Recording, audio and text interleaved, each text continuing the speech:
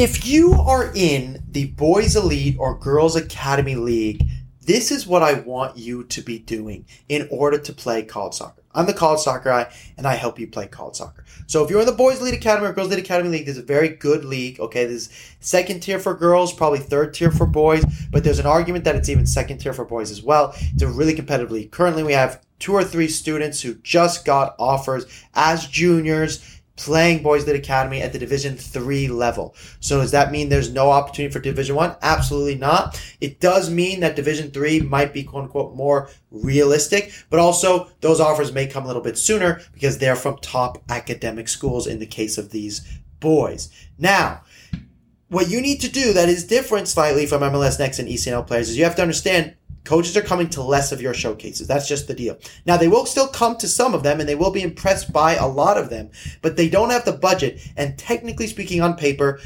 most of the best teams are playing ECNL or MLS Next, and so therefore they tend to go to those games. Now, that is not always true. Your team is probably, or maybe, shouldn't say probably, your team might be better than an ECNL or an MLS Next team, but that's not what it is about. It's about the relative eyeballs that you get on you. So the eyeballs that you get on you is really how you should judge your club team. And so you can ask your coach, how many club teams are coming? How many college teams are coming? How many college teams have come in the past to this event? What events do we plan to go to? What do you plan to do with me as a player? Are you going to contact coaches on my behalf? What is your club going to help you with? There are many good clubs out there that really want to help you play college soccer, but you do need to be proactive.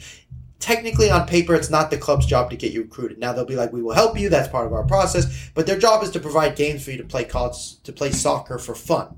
Your job is to play college soccer, and so you have to be proactive. And if you're proactive, the club will often help you, or if they won't help you, which is most of the time what happens, then that's where I tend to come to play. So I can help you because I think you deserve to play college soccer if you want to know the right tools to get recruited.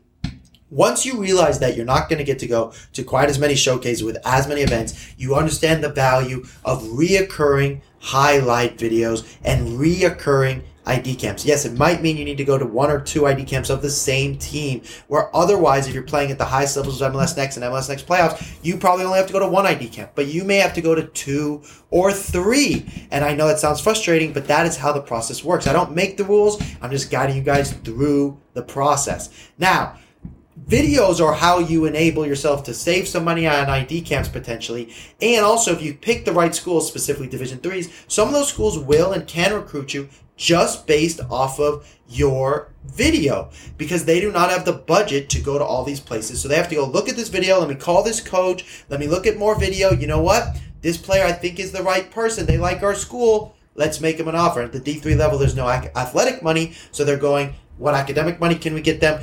And can we get them a scholarship just through academics? And I'm willing to take a risk on them based off video alone. I got to meet them. They came to visit at the school. And this is a good fit for us.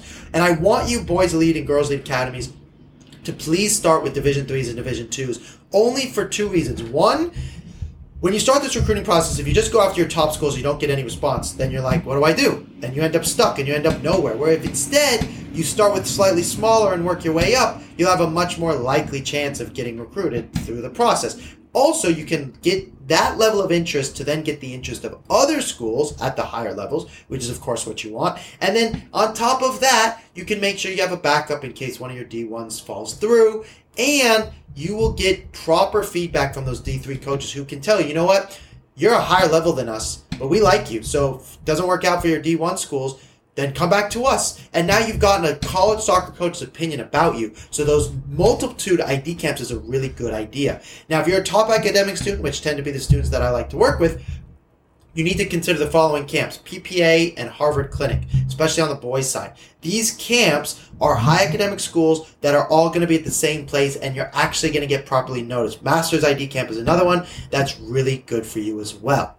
When you are Boys Elite Academy or Girls Elite Academy, does not mean you cannot play college soccer. Remember, even if they're playing MLS Next or ECNL, they're still most likely not going to play college soccer. But you are, quote unquote, you could argue, less likely. So you have to do more. You have to do more videos, more every touch videos, more reaching out, proper emails. It has to be more extreme. If you want help to make sure if you're going to go do this process to do it correctly, hopefully the first time around, that's what I'd love to help you with. If not me, I hope you find somebody else because it's really helpful when you have an expert through this process. I'm the college soccer guy. I help you play college soccer. If you'd like more help, schedule a call, links below, and I'll talk to you all soon.